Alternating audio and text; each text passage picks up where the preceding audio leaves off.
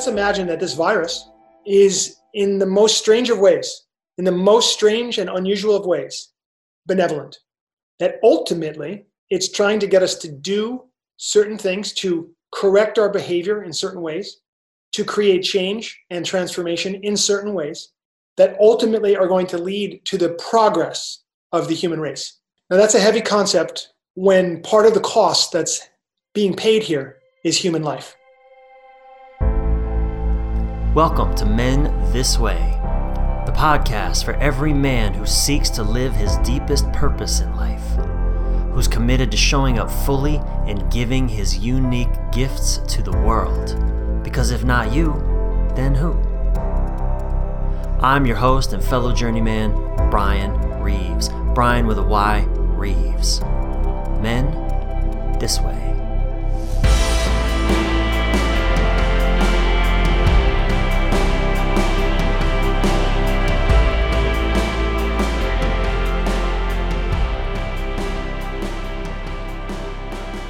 What is the real addiction this pandemic is forcing us to face?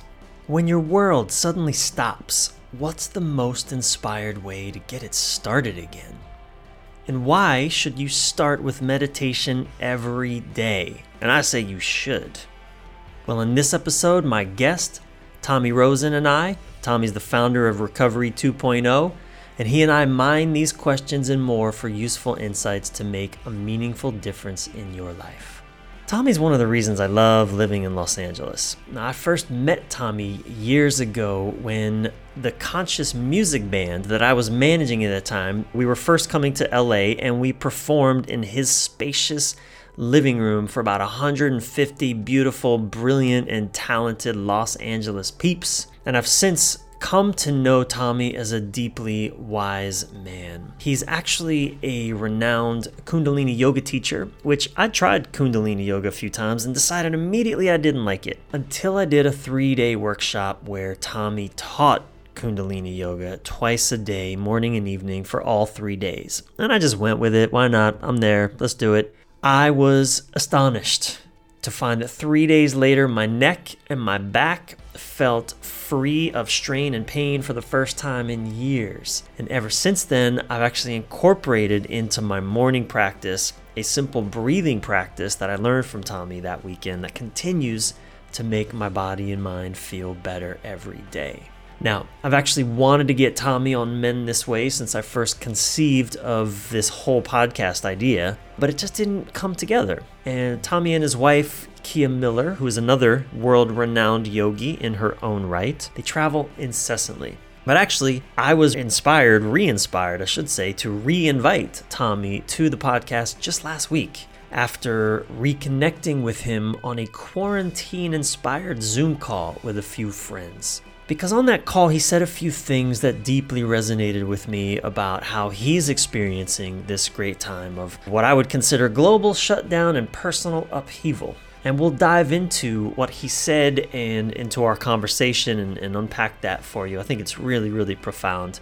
But the last thing I want to say about Tommy, he's also a survivor of addiction. And he has actually become a world-renowned leader in the realm of addiction recovery. He is the founder and host of an incredibly successful online conference series that has impacted men and women all over the world for, many years now. It's called Recovery 2.0 Beyond Addiction. He leads Recovery 2.0 retreats and workshops internationally. He presents regularly at yoga conferences and festivals. And his first book, Recovery 2.0, Move Beyond Addiction and Upgrade Your Life, was published by one of my favorite publishers, Hay House, in October 2014. He was also recently a featured guest on Russell Brand's podcast, Under the Skin. It's a philosophic conversation, but I do my best with all of these conversations to ground what we're saying in practical application that can make a meaningful difference, to actually serve you in your daily life. And I believe that we accomplish that here. So if you have any feedback on this episode,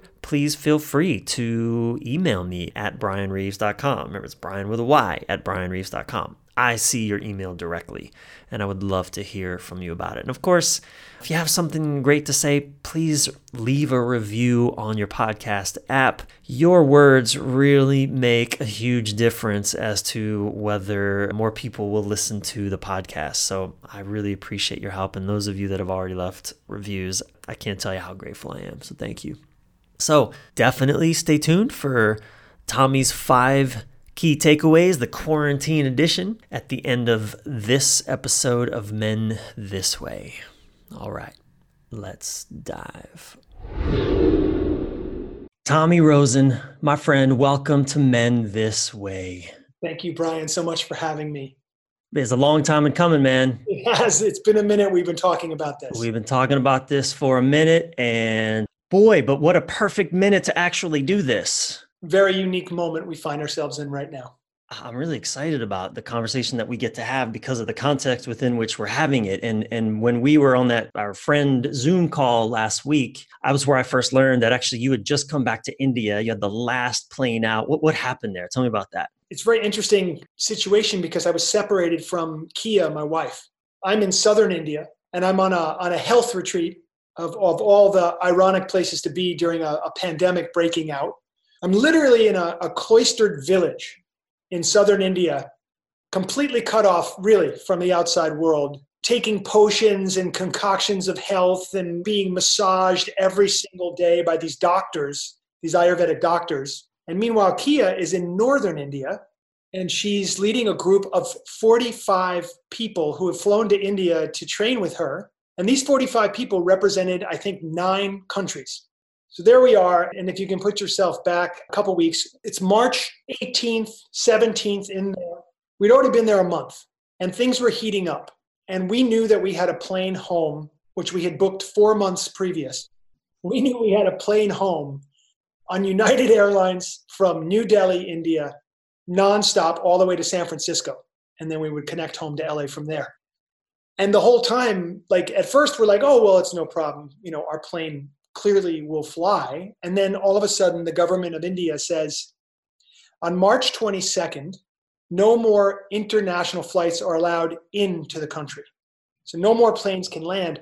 Our plane takes off on March 22nd. We're thinking to ourselves, does our plane land in India before the 22nd or what are we dealing with? So as fate would have it, our plane was slated to land in New Delhi to pick us up, to pick everybody up on March 21st at 11:30 p.m., half an hour before the deadline. It actually landed, thank God. And then we got on the flight and we took off from New Delhi at 2:50 in the morning, 2:50 a.m. on March 22nd. We were the last flight out of India. Incredible. Was that a full plane of people? Oh my God. It was full, and it was that intense energy of people who are scared, stressed, and really, really want to get somewhere from somewhere else. I'm just picturing in my head, I've been to India a few times in the trains, and you see it in the movies. I just see people sticking out of the airplane windows, like it's packed to the brim. People are riding on the wings out of that place. Like, it's funny, when I first heard that you had the last plane out of India, there was a part of me that was like, oh, well, I've been to India. India is amazing. You guys love India. It's like, that's not a bad place to sort of wait out this pandemic. And then I thought, wait a second. India has more people than any place on earth. They're crawling on, I mean, it's a bit hyperbolic, but you can't, social distancing in India? Are you kidding me? Like, and now to see what's actually happening there. Oh my goodness, man. Within 48 hours of getting home, there was a complete and total shutdown of the country. Each individual state shut down. There was actually the prime minister issued a order for people to actually stay inside. I asked myself, how do 1.3 billion people many of whom don't have homes? Many because of homelessness, but many others just simply live outside.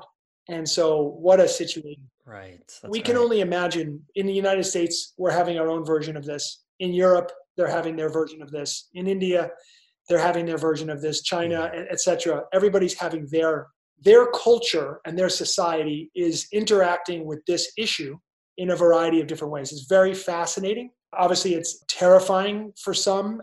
I think every emotion that you could feel, we have felt. And at the time you and I are having this conversation, I know some people will be listening to this on the other side. Well, if there is another side of this, but we're just getting started. This is just, what are we? April 1st. Today's April 1st of 2020 that we're talking. And the thing though, I want to talk about, or at least start our conversation with, you said something that has been near and dear to me. On our call last week with our friends, you acknowledged something, that what this meant for you, that really spoke deeply to a theme that I've been playing with as well in my life. But would you restate what you said, and what did you mean by it? So I think you're referring to this idea that this is a time to stop.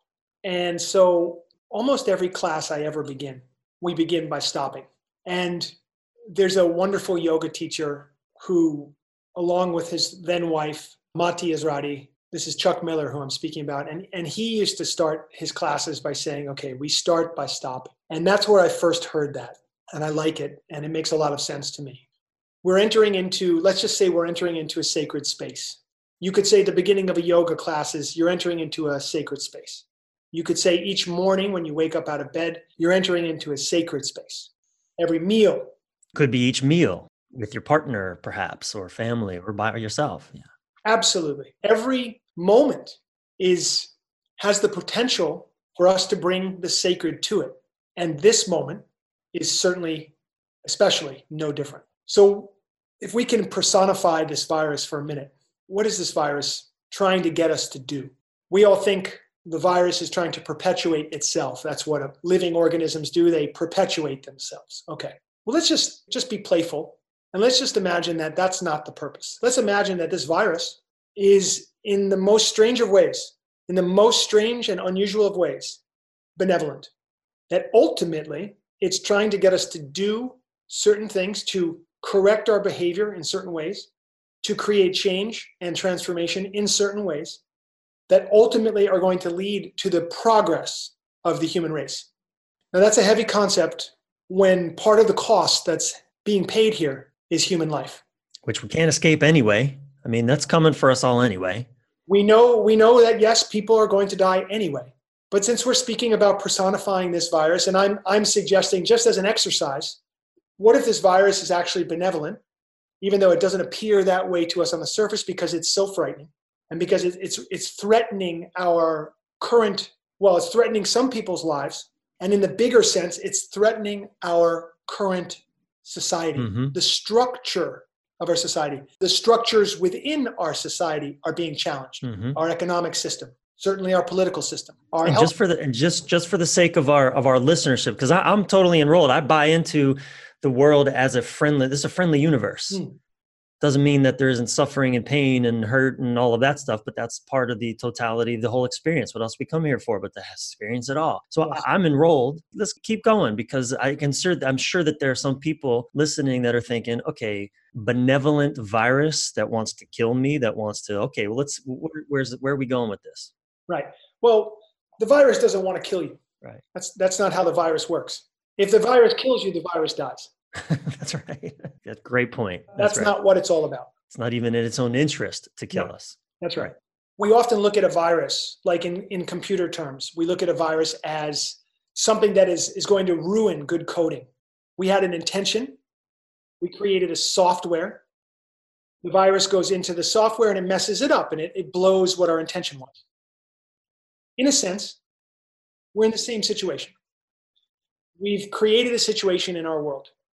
In point of fact, and I'm sure there are some people that think very, very, very differently than I do, but I think that there must be a great majority of people on the planet alive today who have thought, God, we really need to change.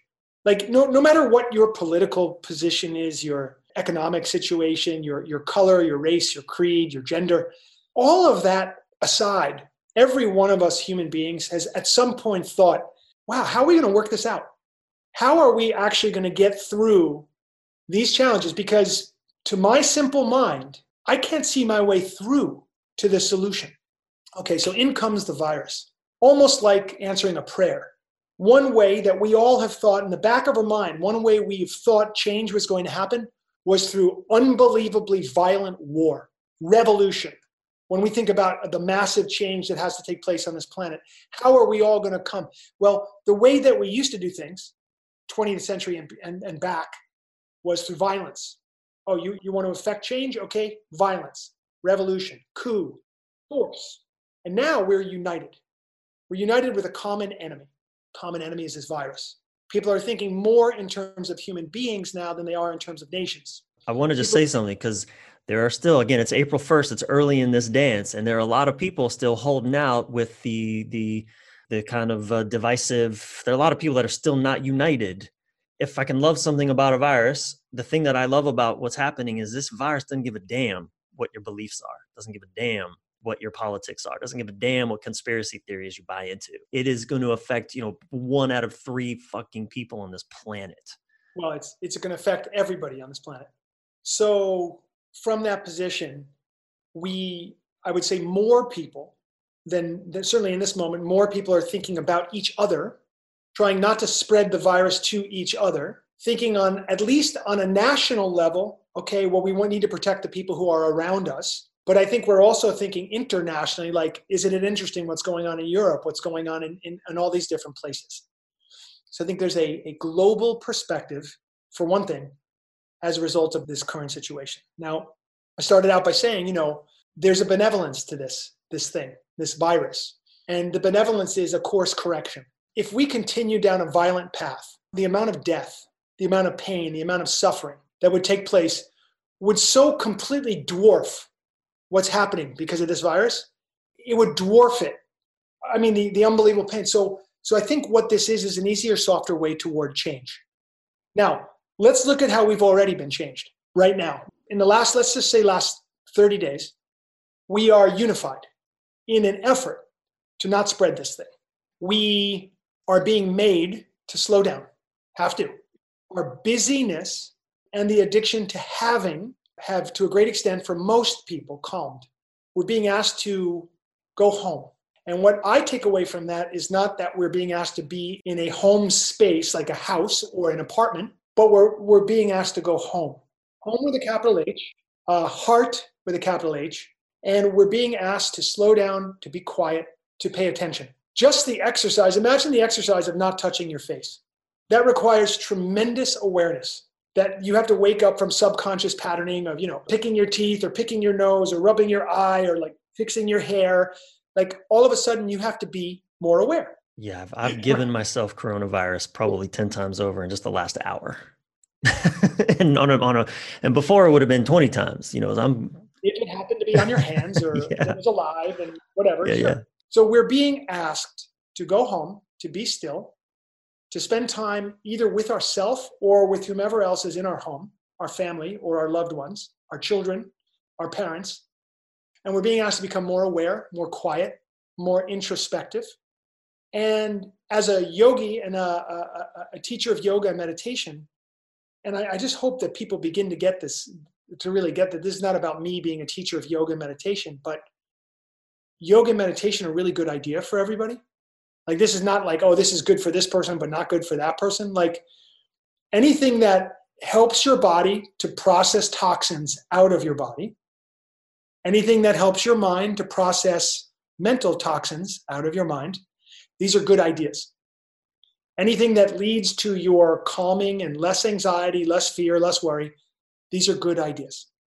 Anything that promotes better thinking, clearer thinking, intuitive capability, these are good ideas. And now, because of this virus, these things are happening more than they used to. They are. And I'm also aware that, like, what you're saying is beautiful. And I'm also aware that in our homes still, there are so many distractions. This is really important. And one of the things that I want to talk to you about is practice, actual practice. But something else that you said, this might be a good segue into that. Something else that you said on our phone call, you actually were quoting Michael Beckwith, who I think was in India with you. And he said something about, forget about saving the system, it's broken. And instead, what he was really saying was serve what's coming. And the way he put it was serve the emerging paradigm. If you have a broken economic, broken political, broken healthcare, and broken education system, why would you put your energy into keeping it alive in exactly the same way that it was. I'm not saying kill it. I'm not saying revolt against it. I'm just saying be present to what's coming and serve that. That's what I took from what Reverend Michael was saying. And he just lit it up. He always lights it up. Let's elaborate on this because it's easy to get abstract and philosophical, and I want to try to ground it in our everyday practical reality, whatever the hell that means, but as much as possible. But I really get the distinction there is it's not about let's tear down what exists. I mean, hell, the coronavirus is doing that for us. I mean, the economy, like what's happening right now, and isn't it interesting to hear these pretty much exclusively older white men argue for flip the switch back on. Who cares if a whole bunch of people die? We need to get the numbers up. We need to get the output needs to get going. It's really, that just fascinates me. And so in any case, that I don't have to take on those voices. Again, the coronavirus is going to do its thing. It's like perfectly designed. Even if we rush through this to try to get back to the old paradigms too quickly, it's just going to do the job. It's going to destroy us at an even deeper level. So serving what is emerging, like how do you do that? What is emerging? Even like this stop, everything's being ground to a halt. What's coming? What's next? Give you a concrete example right from now.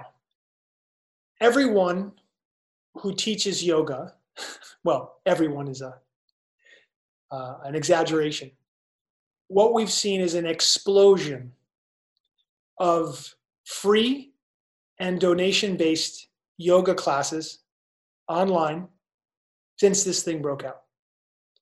We've seen an orientation towards serving and towards service more than I've ever seen before.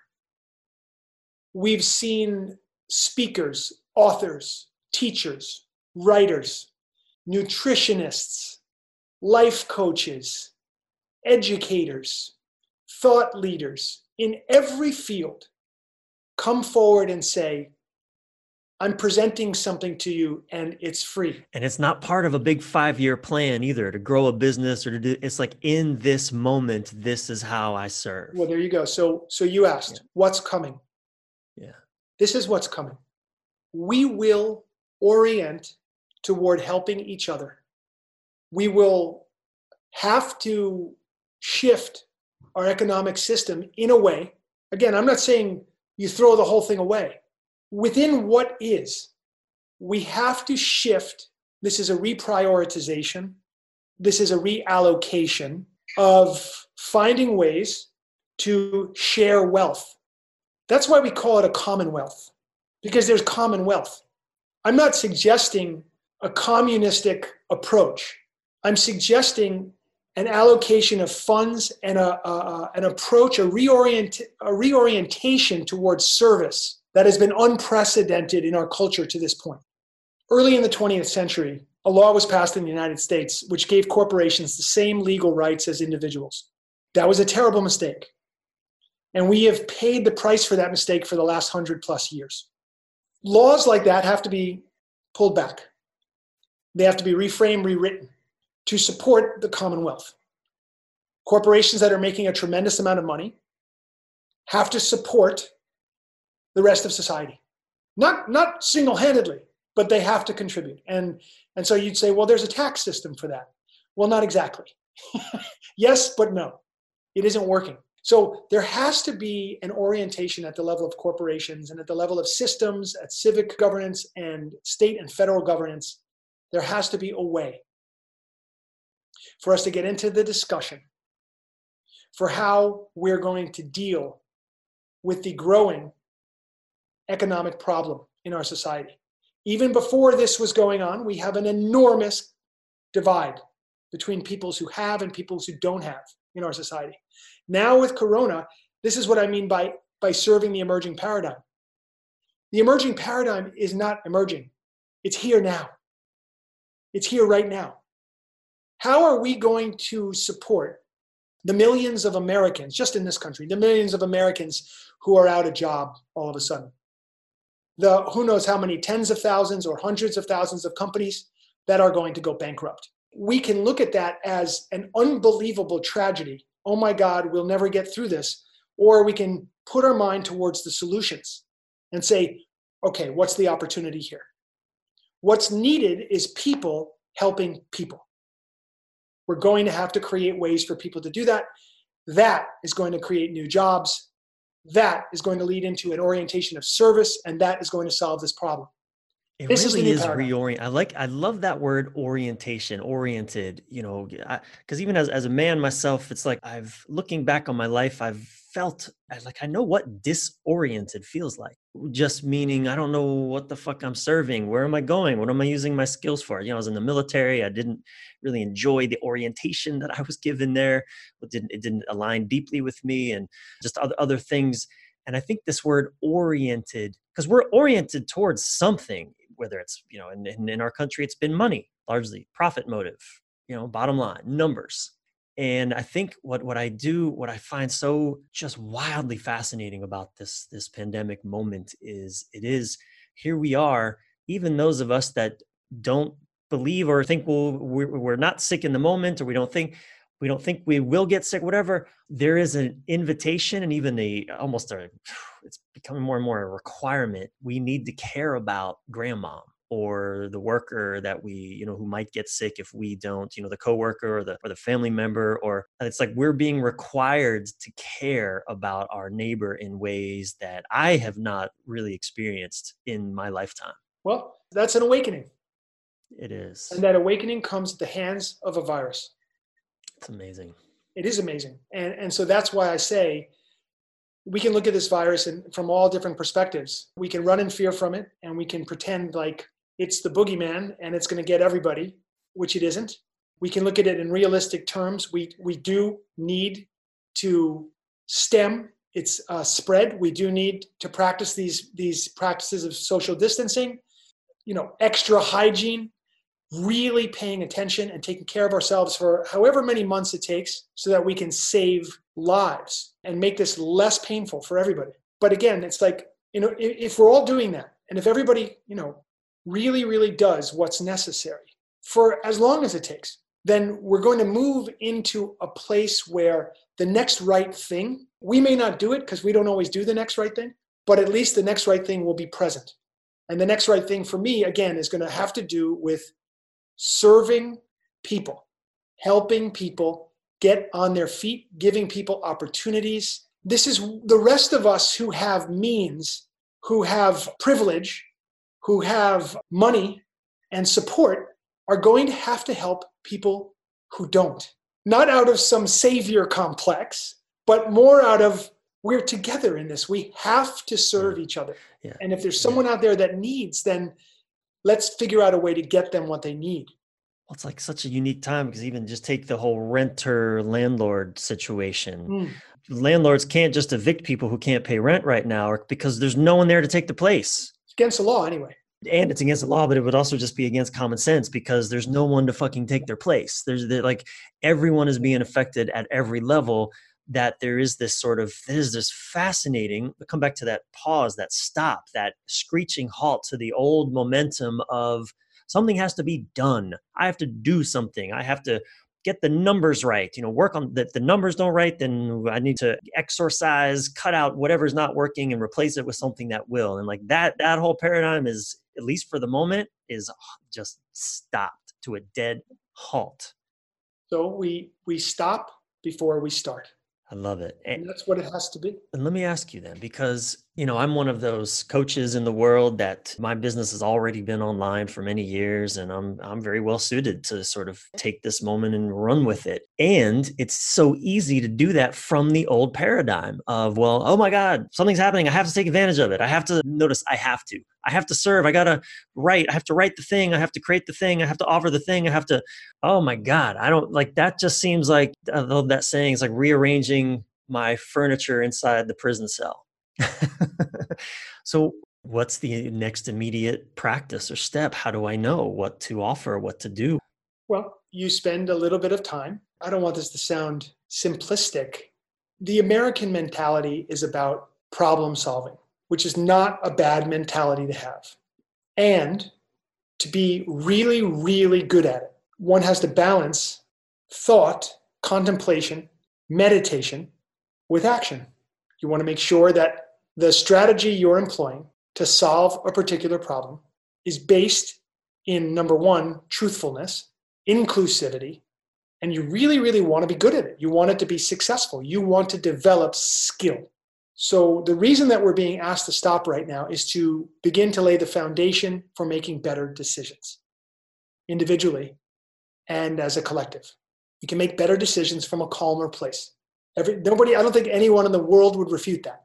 We can make better decisions, more effective strategies from a calmer place. So that means that we have to work on being calm in the face of this difficulty, which is huge. For some people, they're losing people who are close to them.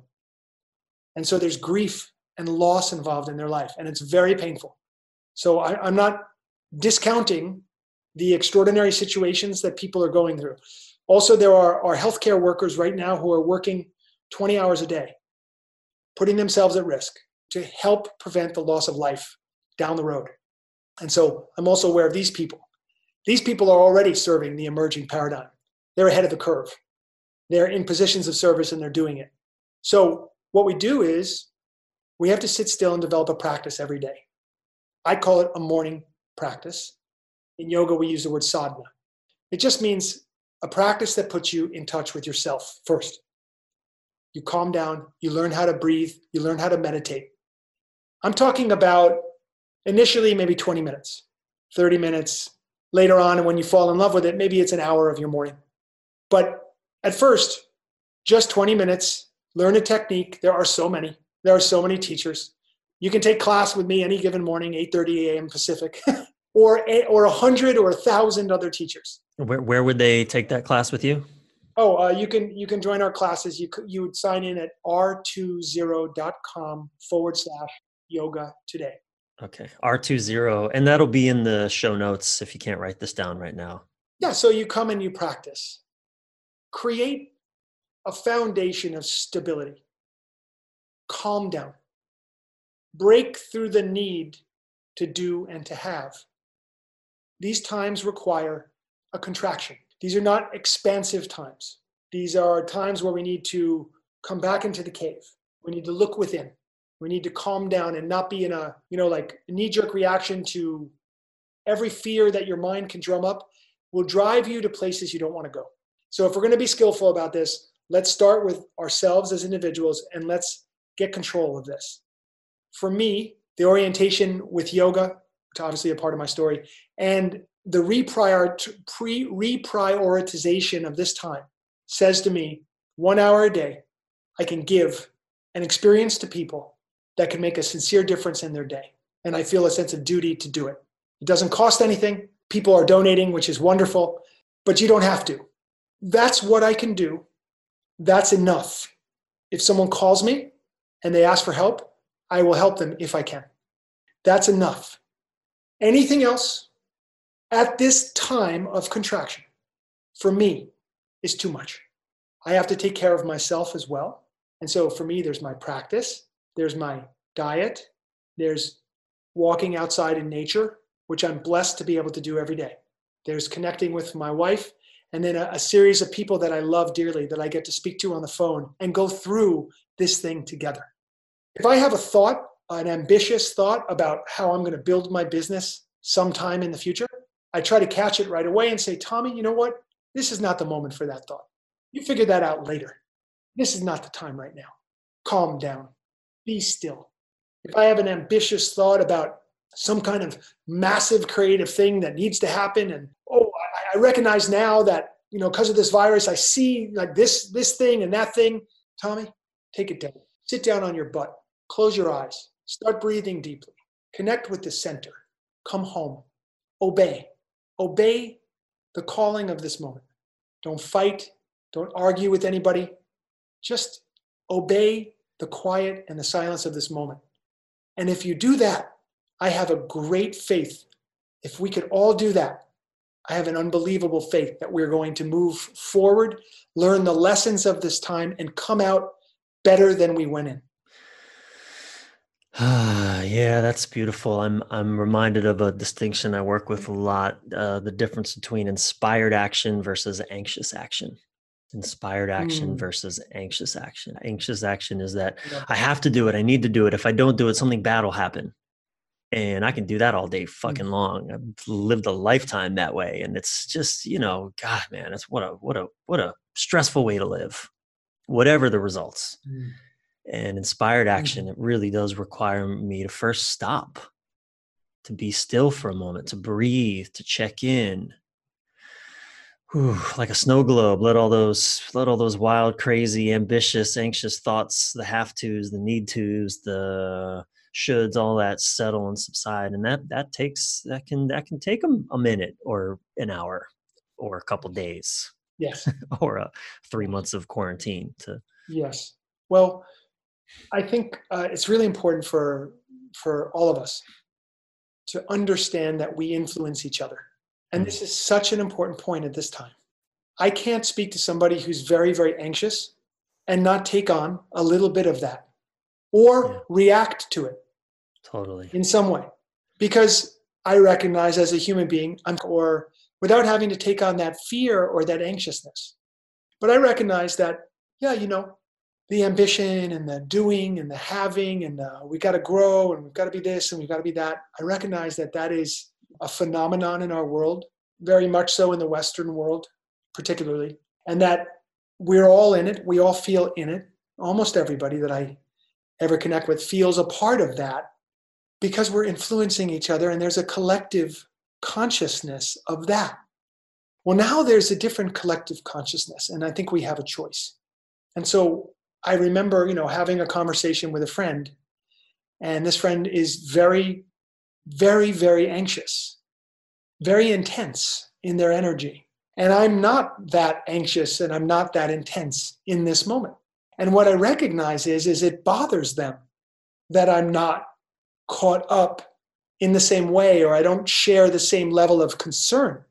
And we talk about that. And what I say is, well, I'm very concerned for the well-being of people, especially our elderly and immune compromised and children.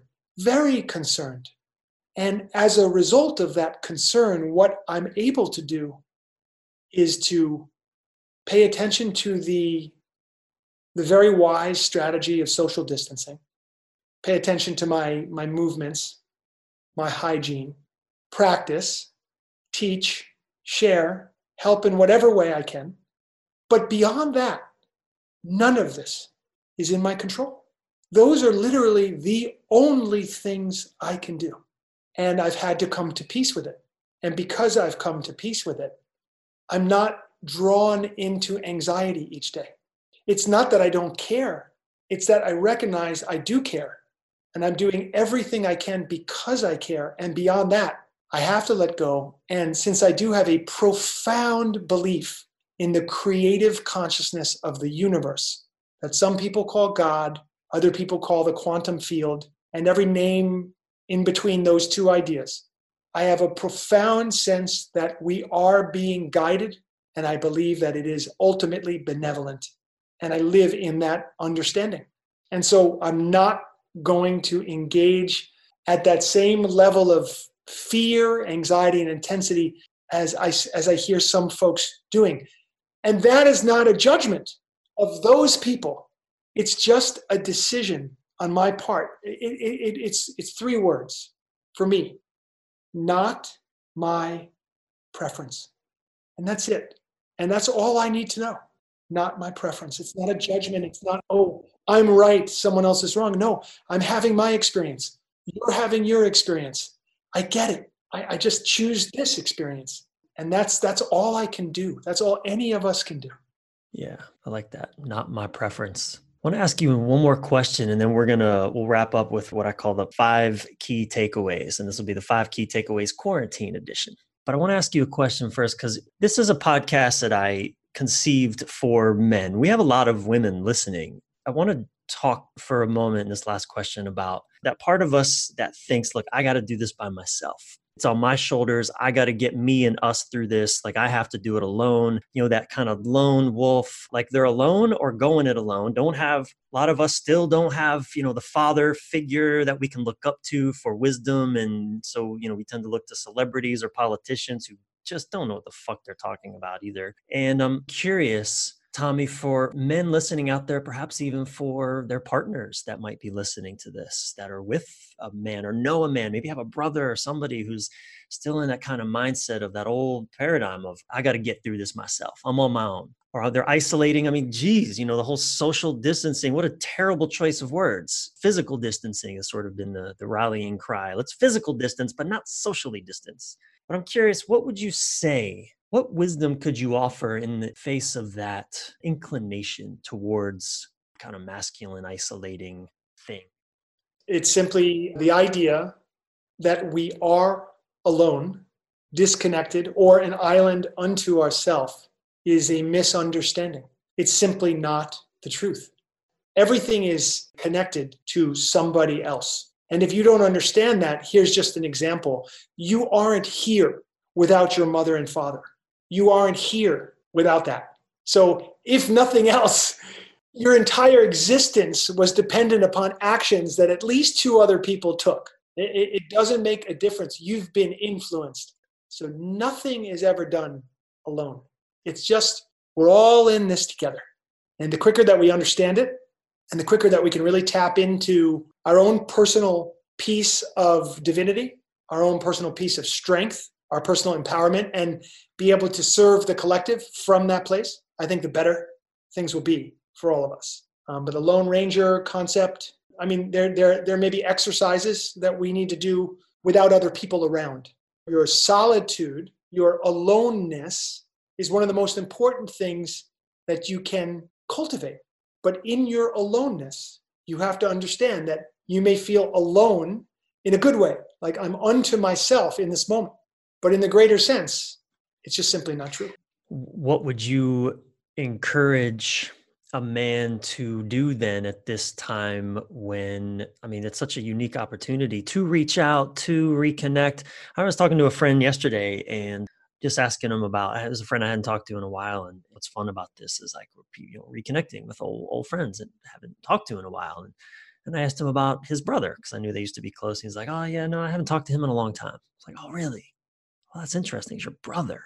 Again, I just know there's so many men that I've worked with, that I've known, that I've been myself, that man who just, I don't know, it's like just picking up the phone and saying hello is hard. What do you recommend? Inquire within.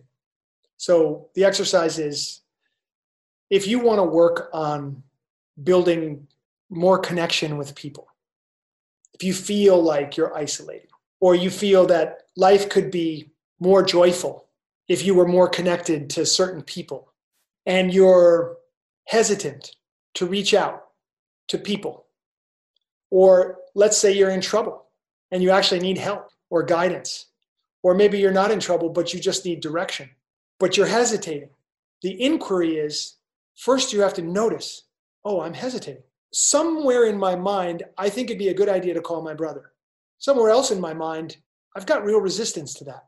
Okay, why? This is an inquiry. Without this kind of self-inquiry, you'll just stay in the unknown. You'll stay in ignorance. And I don't mean that as an insult. It means you're ignoring something. Mm-hmm. You'll be in ignorance. Like resistance is just, it'll just exist. It continues to exist. It'll just be there, but you might not even notice it. Right, yeah. But at some point, things get uncomfortable. Yeah. Or maybe somebody like you says to your friend, wow, how long's it been since you have right. And you bring it up to someone's mind. That's right. And maybe it's been in the subconscious for a year. Oh, I haven't really called my brother in a year. Why not? Well, to be perfectly honest, if I'm thinking about it, because we had a really nasty fight a year ago, and I don't like the feeling of being around my brother. And that's not the full truth. So you have to inquire. And you have to go down this road of understanding your decisions with regards to drawing away from other people, not asking for help when you need it. Maybe you don't feel safe asking someone for help because maybe they're not the right place to go. Well, then that means that you have to start to actively seek out direction, safety. Like, I go to 12-step meetings sometimes, and I used to go quite a bit. There were some 12-step meetings where I felt not so much like sharing. Just felt I didn't know people so well, or it felt a little uncomfortable. And And then I'd get to other 12-step meetings where maybe I knew a few people or something about the vibe in the room, like it just felt better. And I felt safe to share there. And I shared and then maybe speak to a couple people afterward. That was me reaching out into a community of people who I know are actually working on being better people. Now, if I didn't have that community and I'm sort of by myself and I'm like, well, I'd like to stop drinking. This is me, I'd like to stop drinking, or I'd like to stop smoking pot or cigarettes or whatever. But I'm just sort of under myself. I'm just trying to do it. And I just keep failing. Obviously, I need to reach out to somebody who knows something about that. So I'm being directed. What I'm trying to express is I'm being directed by my challenge. My challenge in life shows me where I need to work, where I need to go. So first I have to inquire, why do I keep doing this? It's hurting me. Why do I keep engaging in a behavior that continually brings me to this place of feeling shitty about myself? There's a good questioning there. And that will lead you to, hopefully, if you're open, humble, willing, that will lead you to asking somebody who knows something about this for help. I hope that answers that question. Yeah. Thank you. Actually, I realized there is actually one more question I want to ask before our 5 key takeaways finale. And it's very unique to the moment, but it's curious. You and Kia, I know you spend a lot of time together as it is. You travel all over together, but now here you are in quarantine together. Do you two have any specific practices to navigate the tight space? We have a few unwritten sort of things that we follow. Like rituals almost. Yeah, rituals and guidelines. Okay. One of them is we each have a practice in the morning. Sometimes we have a similar practice or we'll practice together because we decide to on that day. But very often we have different practices. Mm-hmm. She has needs, I have different needs. We respect that. So her practice is sacred to her. My practice is sacred to me. We have to allow each other that, whatever that looks like. If I'm done with my practice, I don't go in and bother her. If she's done with her practice, she lets me be until I'm done. We try to get together for a tea ceremony every day. So we have a very high quality tea that we get from a wonderful company called Living Tea. Mm-hmm. And we sit across from each other and we pour multiple steepings of some wonderful teas. Whether that's a pu'er from China or an oolong tea or a red tea or whatever it is. And that brings us into connection with each other. And finally, we take a walk every day. We have to go outside. Not a day will go by where we must go out in nature. And we don't always do that together, but often we'll take a walk together. Mm-hmm. Sometimes she or I will go out by ourselves. Mm-hmm. Other than that, I just want to say, when we get into sort of a conversation that's difficult for us, or there's an energy and it's not flowing in the moment, we've given up the idea of having to fix that. And we just allow things to be for a little while. We go to our corners and then we come back and just sort of be around each other without forcing anything. Yeah. And I've had to learn that really the hard way for the last 20 years in this relationship. And so it's really important because, I want to fix things right away. Right. Yeah. And Kia's much more introspective, much more meditative in her approach than I am. Mm-hmm. And so she might sort something out in her meditation. For me, the communicator, that's not good enough. We need to talk it out. Process it out loud. Let's get to dump it out all on the table and let's sort through it. And she's willing, but maybe not right away. Yeah. So I need to allow that process also. And she also has to recognize that I'm also the way I am. Right. Totally. And at the end of any given day, we have to tell each other, we're so blessed. Yeah. I love you.